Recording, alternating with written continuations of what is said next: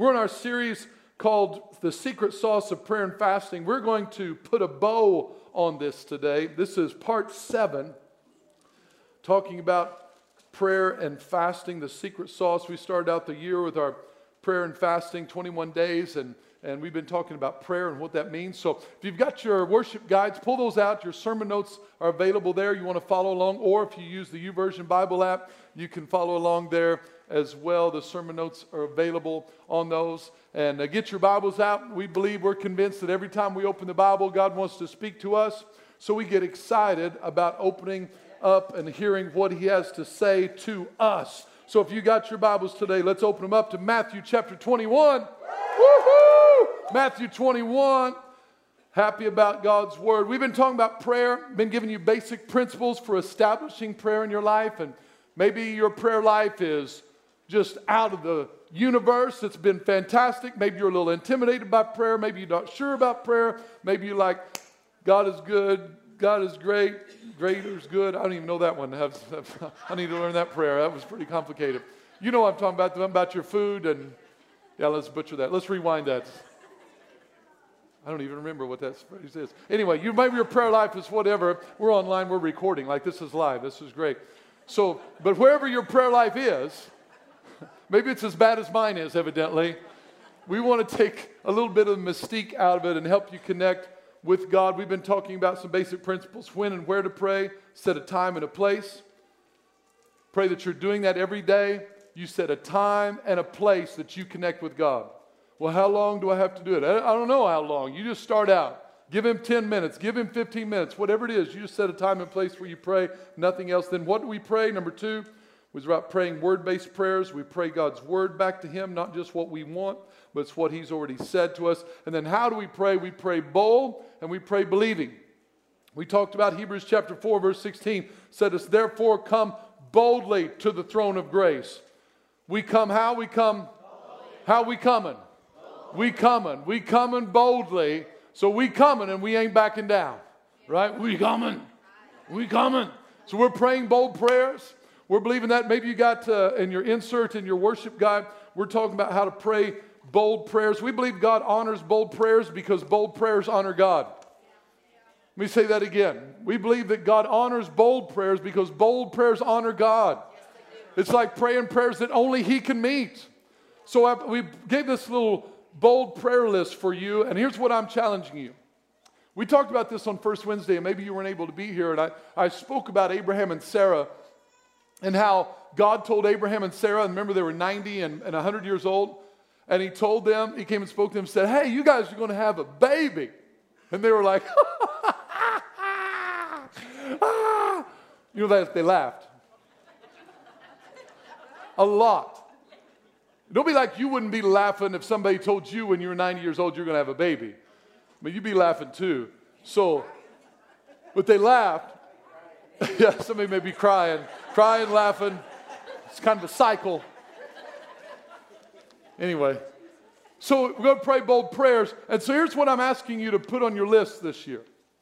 I want you to pray about, I want you to spend some time thinking about this, and I want you to write down some things that you're believing God for, that you're praying for. Not at Christmas, this is not a Santa Claus wish list. These are things that God's told you, promised you in your word, that you want to believe for your family, for your finances, for your health, whatever.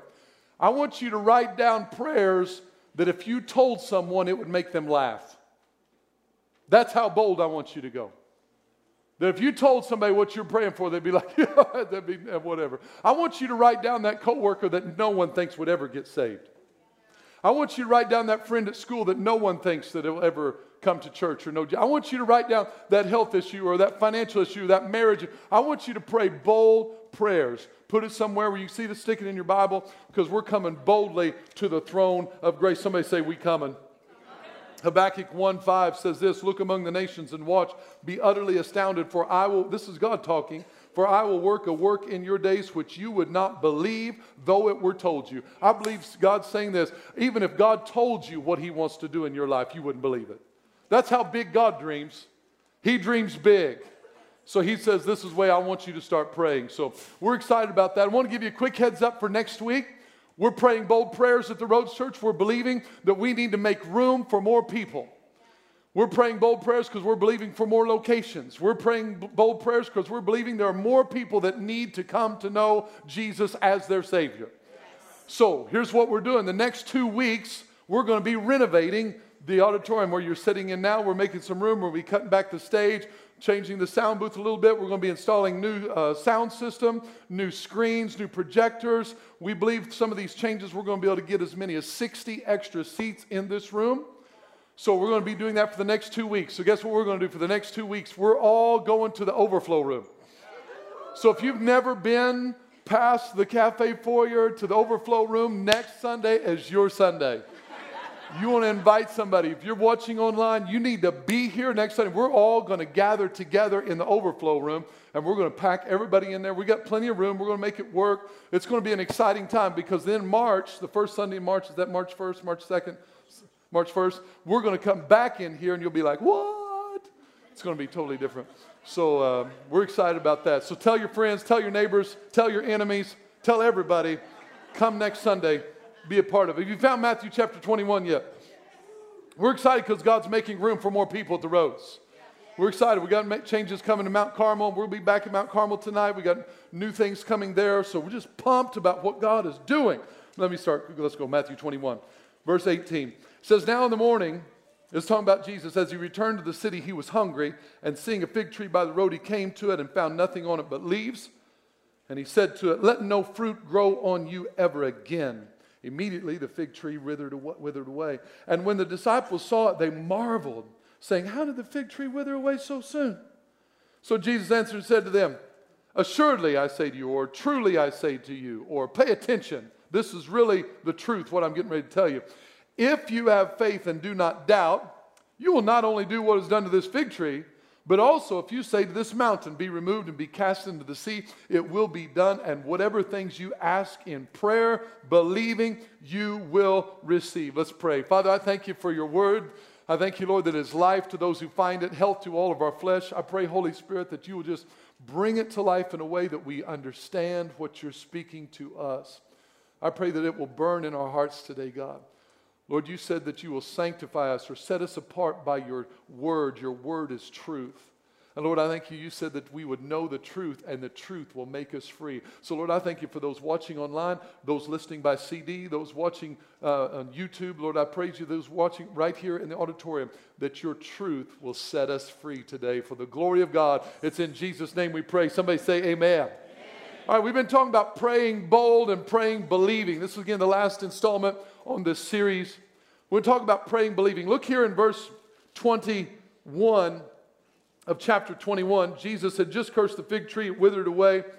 And they asked him, how did this fig tree wither away? And so Jesus answered and said to them, assuredly I say to you, everybody say if you have faith and do not doubt. So here's what I want you to do today. I want you to listen. I want you to open up. My heart is for you to really understand with clarity what God is saying. My heart, if you're new to me, my heart as a presenter, as a preacher, as a speaker, whatever you want to call it, is to never entertain or for you to be impressed with me, but for you to have this moment during the sermon when you're like, oh, it comes to you and it makes sense for you to understand the word. Because if we don't understand the word, then we can't apply the word. You can be entertained by a performance and it never changed your life. But I'm praying for the word to come alive in your heart where you're like, oh, I get it. I get it. So that's what we're going to do. We're going to break this down and we'll teach a little bit on it because I want us to understand what does praying believing mean? Does it matter if I pray believing or does it just matter just if I'm praying? So praying believing. Here's what he says. If you have faith and do not doubt. So the word if is a conditional word. I gave you the definition there in your notes according to Webster, but also have it on the screen for you. It means in the event that, or allowing that, on the assumption that, or on condition that. So if you have faith and do not doubt. So if is saying in the event that you have faith and do not doubt. Allowing that, or in the assumption that, on the condition that these things happen. So if this part has to come first, if, that word if is a conditional statement. So if you have faith and do not doubt. So if you have what? If you have, everybody say faith. Faith. What does it mean if you have faith? Here's what the word faith means.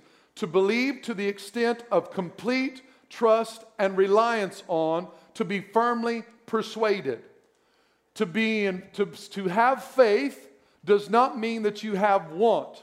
You can want something to happen and it not be faith.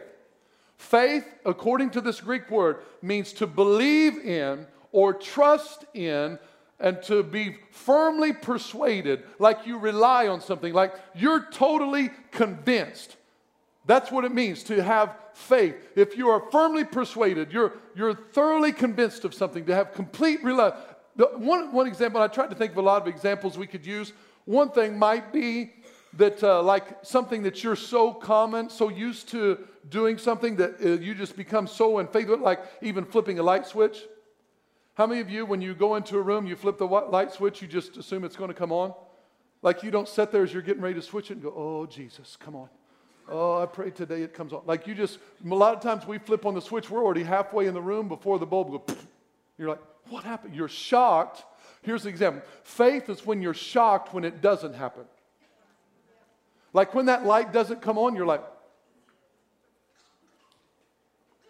You're trying to figure out why, because it always comes on, right? Well, that's kind of an illustration of how faith works. He says, if you have faith, so we'll know faith is alive in us by our actions. How do I know if I have faith? My actions will tell me.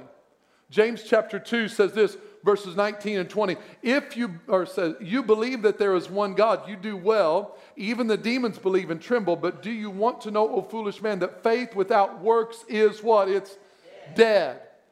Faith without works is dead. So how do I know that faith is alive in my heart? You're asking, well, Chad, how do I know? If Jesus said, if you have faith, how do I know if I have faith? Well, he says, your actions and your words should line up with what you believe.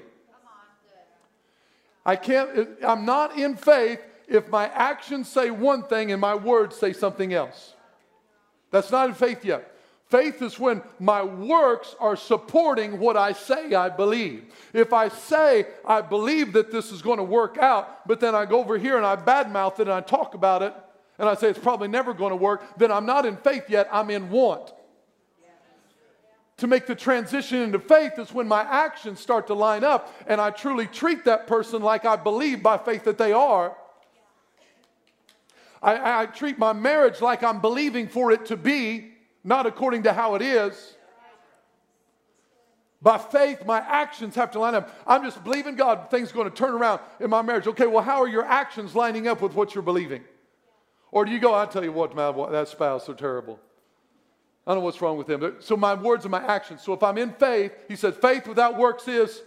So if I'm in faith, if I know faith's alive, my actions are going to support it. So he says, if you have faith, what does that mean to have it? There's this little bit of grammar, but I think it's important for us to understand the word. The word have there is a verb. If you have faith, means to hold or possess, to control over the use of. It's a present active tense verb. So when it says you have faith, that means it's present tense active. That means it is actively working in you right now, or you are in a state of being. You have entered in a place where faith is active in your life. You're not, I'm hoping to get it, but if you have faith, Jesus said, that means you hold it, you possess it, you have control of it in your life. This is what he's talking about, present tense active faith. That's how Jesus says we got to live. Present tense active faith. We got to have faith. What kind of faith do we got to have? When I'm firmly convinced and firmly persuaded and it's active in my life. All right? Everybody say active. That's what have faith means. It means it's got to be active. So now if he says if we can have it, that also means it's possible not to have it. Are you tracking with me? If he says if you have faith, that means it's possible to not have faith. Look what it says if we don't have it. Hebrews chapter 11 verse 6. This says, for we know without faith, it is impossible, everybody say impossible. Impossible to please him. For he who comes to God must believe that he is, and that he is a rewarder of those who diligently seek him. So without faith, so it is possible to not have faith. Without faith, it's impossible to please him. It's impossible. You can't do it. Now, when you read this, be careful. Maybe you're like me. When I read this, initially I think impossible to please God. We think that please means in the context of either making him happy or mad. Like, if I don't have faith, God's going to be mad at me. That's not what it means. It doesn't mean that if I don't have faith, God's going to be mad at me. Or if I don't have faith, God's not going to be happy. That's not what it means. God's already made up his mind how he feels about you. Whether you have faith or not, he loves you. He's not waiting to see if you have faith to decide how he feels about you. He's already convinced that he's crazy about you. So what that means, impossible to please him, is not about whether I keep him from being mad or not, but it means whether I can experience everything he wants me to experience or not. Without faith, it's impossible to please him. Means without faith, I can't experience everything God wants me to have, because some things that God wants you and I to experience requires faith. Requires faith. So without faith, it's impossible to please him. I understand what that means now. That without faith, I'm never going to experience everything that God has for my life. In other words, there's certain places in your life you're just going to have to believe God. You're going to have to trust him by faith. To walk in the things that God has for you, it's going to take faith for you to step in the door. You're not going to be able to please him. You're not going to be able to experience it. Does that make sense to everybody? So you're going, without him, you're not going to be able to please him. But notice the next part. He says, he who comes to God must believe. Must believe. He who comes to God must believe. So we're coming to God. We must believe. We can think this verse means that if we have enough faith, then God will do something. We can think, okay, and sometimes people have been taught this, and I want to correct some things that maybe been erroneously taught or erroneously understood about the kingdom of God. We've thought sometimes that if I have enough faith, it will get God to do something. That if God didn't do it, it's because I didn't have enough faith for it, so he didn't do it. I want to correct some wrong theology. It is theologically incorrect to think that what God does is tied to our faith. And here's what I want to explain. If that was the case, then we would have say-so on what God does or does not do. We are not that big. We need to bring ourselves down a pay grade or so. My faith doesn't tell him what to do. My faith doesn't make him do. He does what he does based on his will, on what he wants to do. Faith doesn't make him do. Faith connects me to receive what he's already done. Faith doesn't impress God so that he will act. God acts and gives us the opportunity to receive by faith. We've thought sometimes if I can just pump up my faith, then God will do something. No, that's wrong. God's deciding what he wants to do based on his heart and based on his will, based on his word. So my responsibility for faith is not to get him to do, but to receive what he's already done. Let me illustrate it for you. God spoke this to me, and maybe it'll work and it'll connect. Faith, maybe you've heard some of this said, faith is the currency of heaven. Maybe you've heard it said like that. Let me give you an illustration. Your faith, we want to compare your faith to currency or money. Let's talk about the store. Let's talk about the grocery store. Did your money, i.e. faith, put those groceries on the shelf? So were they waiting to put the groceries on the shelf? Were they waiting to see how much money you had before they put it out there? No. Don't feel embarrassed. You can say no. So your faith had nothing to do with what was made available, or your money had nothing to do with what was made available at the grocery store. The grocery store decided what was available. Now what you do is you give them money, and that money allows you to take what was theirs into your possession, and you can take it home. So your money didn't provide the options, but your money makes the exchange to receive what's already been provided. So now understand this with faith. My faith doesn't make God make things available. He makes things available by grace. He makes things available by his heart, by his will, what he wants to do. My faith just puts it in my cart. You're processing. That's all right. It took me a while to get it too. Just imagine this. When I go to the store, I was just there the other day. I'm pushing my cart down the aisles. The manager was not walking down the aisle with me, putting stuff in my cart and saying, this is what you will eat tonight. He was not saying, you need this, you need that, you need that. He put it all out there available. She put it all out there available. But it was up to me to decide what I wanted that was available on the shelf and put it in my cart. Yes. And that's what I decided to receive. There could be things available on the shelf that I chose not to get. But it doesn't mean it wasn't available. Somebody else coming behind me, they wanted that. They grabbed that on the shelf. I passed it by. This is why we got to understand our faith. That whenever we come to God, that this right here is our grocery store of the promises of God. And so whenever we come through here, we got to realize that when we release our faith to believe that we are receiving everything that God has for us, He's not the one determining what we put in our cart. We are receiving it by faith. Is that connecting with you? So too many times we think that God's supposed to put things in our cart whenever He wants to put them in our cart, and we realize He puts them on the shelf. He just puts everything on the shelf for you. He says, here it is. Now you bring your cart along, and by faith you receive what He's already made available. So my faith is not making God do something for me. He's already done it. He's already provided for me. And we'll connect with this, and I hope you see what we're talking about. So He says, if we have faith and do not doubt. If we have faith and do not doubt. What does it mean to doubt? That means to be separated in contrary directions. You got two different opinions. James chapter 1 says that we ask in faith with no doubting.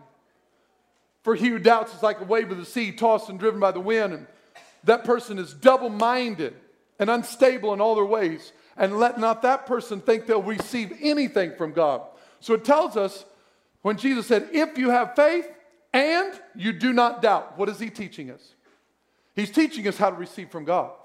Now, this is why sometimes we'll gravitate towards a theology or a teaching that says, you know what, I just push my cart and God just puts in there everything that He wants. And I'm telling you, that's why we don't receive everything that God has for us. We've got to grab it off the shelf by faith and receive it. God's already provided it for us.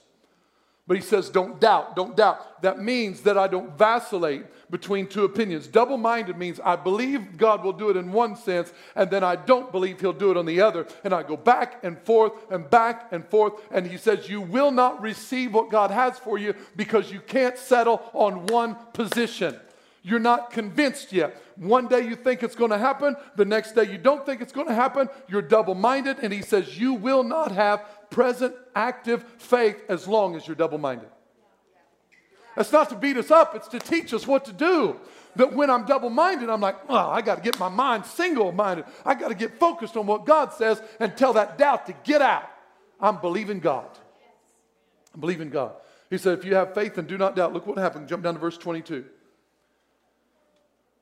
If you have faith and do not doubt, and whatever things you ask in prayer believing, you will receive.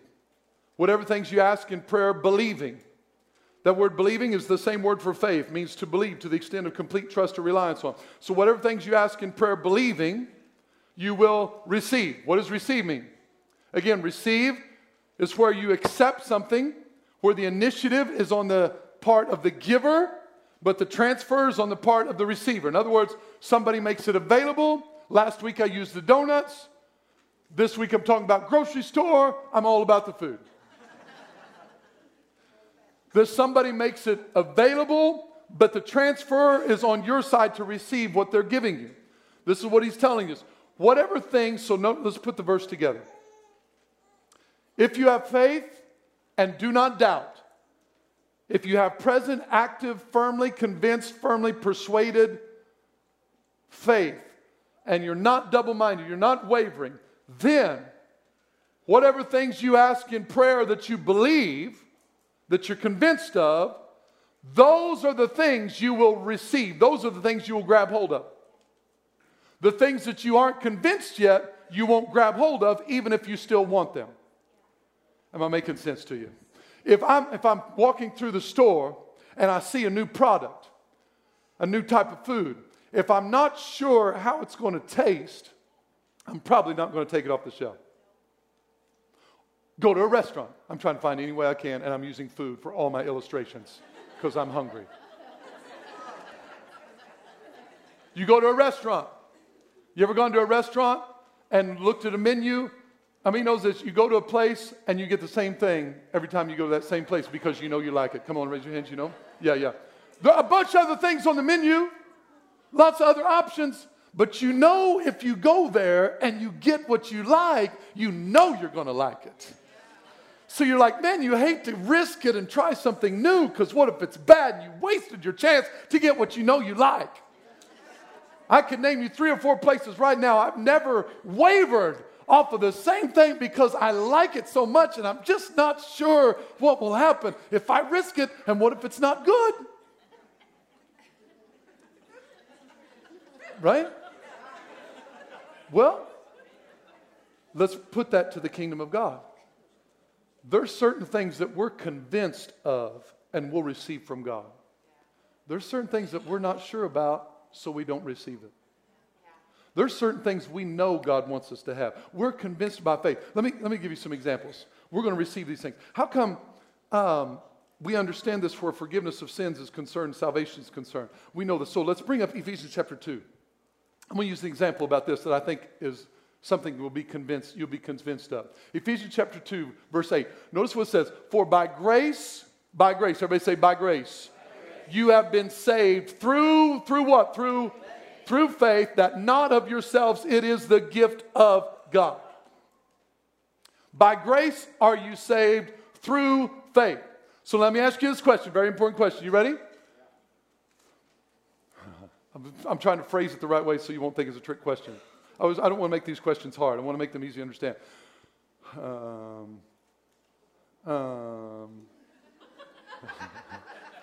Did God wait to save you based on your faith? No. How are you saved? By grace. Did God, let me say it this way. Did God wait for your faith to forgive you? He already made up his mind to forgive you. Yes. He provided forgiveness by grace. It's a gift of God. Your faith doesn't get God to forgive you. He already forgave you by grace. But how do I receive that forgiveness? Through faith. You see it? So my faith doesn't make God forgive me. My faith receives what God's already done. By grace I've been saved. So if we understand that for forgiveness of sins, how come we don't understand that and apply that to every other area of our life? Because the gospel's been preached for so many years so well that people believe that if I just pray, if I believe in my heart and I confess with my mouth that Jesus is Lord, I will be saved. And they have faith for that. They just believe it. They just believe it's possible. If I just pray, God's going to forgive me and I'm going to be saved. Their faith grabs that off the shelf. Salvation available by grace, aisle 2. You grab it. You're like, I believe that. I'm going to heaven. How do you know you're going to heaven? Because I believe. How do you know you're going to heaven? You don't look saved to me. Well, I'm going. How do you know? By faith. I receive it. Understand that. Well, how about we go over to aisle 3? Come on now. Some people never go past aisle 2. They receive salvation, forgiveness of sin by faith, but when God says, that's great, but that's just the door. I want you to go to aisle 3 and see what else I got for you. Or maybe open curtain number 3. Curtain number 4, let's make a deal. Too many times in our life, we don't go past that. That we've got faith to receive that. But we think that everything else, it's just up to God to give us. And I'm telling you, there is more to it that we have to receive through faith. Let's bring up another scripture. Let me show it to you. Romans chapter 1, verse 16. Says, for I am not ashamed of the gospel of Jesus Christ, for it is the power of God unto salvation to everyone who, wait a minute, no, surely that's not right. To everyone who, so salvation is limited to who? To those who, Is it limited to them because it's not available? Or is it limited to them because they don't receive? They don't believe. Salvation is available to everyone, but not everyone's going to receive it. Not everyone's going to believe it. Salvation to everyone who believes, for the Jew first and also to the Greek. Go to the next verse, verse 17. For in it, in the gospel, the righteousness of God is revealed. Hold up, revealed. Revealed, what does that mean? Revealed. Is revealed. The righteousness of God is revealed. What does that mean? Well, I keep asking, Chad, you're not answering me. What is it revealed? It means this. It means it's already there, you just haven't seen it yet. The righteousness of God is revealed from faith to... Hold up. I hope you're catching this. I'm dropping bombs here. Just want you to pick up on this. See, the righteousness of God is revealed from faith to faith. It's not that my faith makes God do for me. It's that my faith causes me to see what He's already done. I'm going to see more of what God has already provided for me when I trust Him by faith. If I don't believe there's anything beyond aisle 2, He can't show me aisle 3. He can't show me aisle 27. It's revealed from faith to faith because it is written, the just shall live by. So how are we going to experience everything God has for us? By faith. You got to believe it. Most of the time, and I get it. I realize I'm not speaking to everybody because not everybody is going to engage in this. Most people will fall back to the theology of just, you know what, if God wants me to have it, He'll have it, and I don't have any responsibilities here whatsoever. That's much easier. That's a much easier way to live. I have no responsibilities for my life. If God wants it to happen, it's going to happen. If He doesn't want it to happen, it's not going to happen. So we will just default into that and call ourselves good. But we will never experience everything that God has for us because we're not walking by faith. That's not to condemn us, not to make us feel bad about ourselves. It's to give us the formula, the pattern to experience everything that He has for you. Let me close with this. Let me give you a couple examples. The woman in Matthew chapter 9 with the issue of blood. She had blood issue for 12 years. She came behind Jesus and touched the hem of His garment. For she said to herself, if only I may touch His garment. Notice how she was in faith. Notice her actions and her words. If only I may touch His garment. Notice how she was persuaded. Notice how she was convinced. What'd she say? I shall be made well. Was she in faith? Did her actions prove it? She pushed through the crowd. And she said to herself, if I only may touch the hem of His garment. Notice what she didn't say. She didn't say, well, I'll go through and I'll touch His garment. We'll just see what happens. No, in faith, she said, this is what's going to happen. When I touch the hem of His garment, I shall be made well. Now, whether you believe that or not, she believed it. She walked through there. She pressed through the crowd. She went down on the bottom shelf of the store and said, I'm going to pull me some healing out. Did she get it? Look what it says. Jesus turns around, and when He saw her, He said, be of good cheer, daughter. Your faith has made you well. You're like, aha, see right there. Her faith caused Jesus to heal her. No, it didn't. No, it didn't. Because if you read this in another place in the Bible, Jesus didn't even know who it was. He asked, who touched me? Who touched me? So it wasn't her faith caused Him to heal her. Her faith tapped into what was already available. Our faith doesn't make God do. We're not in control of God. We're not bossing God around. We're not telling Him what to do when we want Him to do it. Our faith is receiving what's been available to us through the blood of Jesus and by Him dying on the cross for us. It's more than aisle 2. It's more than the forgiveness of sins. He's got a whole store of stuff for us. We just have to receive it by faith. Last thing. Mark chapter 6, sorry. Jesus goes to His hometown. What could rob us? What could keep us from receiving? He says a prophet is not without honor except in his own country and among his own relatives in his own house. Now He could do no mighty work there. He could do. Notice it doesn't say that He would do no. He says He could do no mighty work here except He laid His hands on a few sick people and healed them. Verse 6, and He marveled because of their unbelief. He marveled because of their unbelief. What stopped Jesus from doing everything that he wanted to do? What stopped those people from experiencing everything that Jesus wanted them to experience? It was their unbelief. According to Jesus, that village, he came to heal everyone in that village. He had just come, if you read back, he had just come from a place where everybody was healed. But he comes to his hometown. And because familiarity sets in, they were double-minded. On one side, here's what happens. Man, you got to watch this. Here's how we got to watch double-minded. On one side, they heard, this is the Messiah, the Son of God. On the other side, they heard, that's Joseph's boy.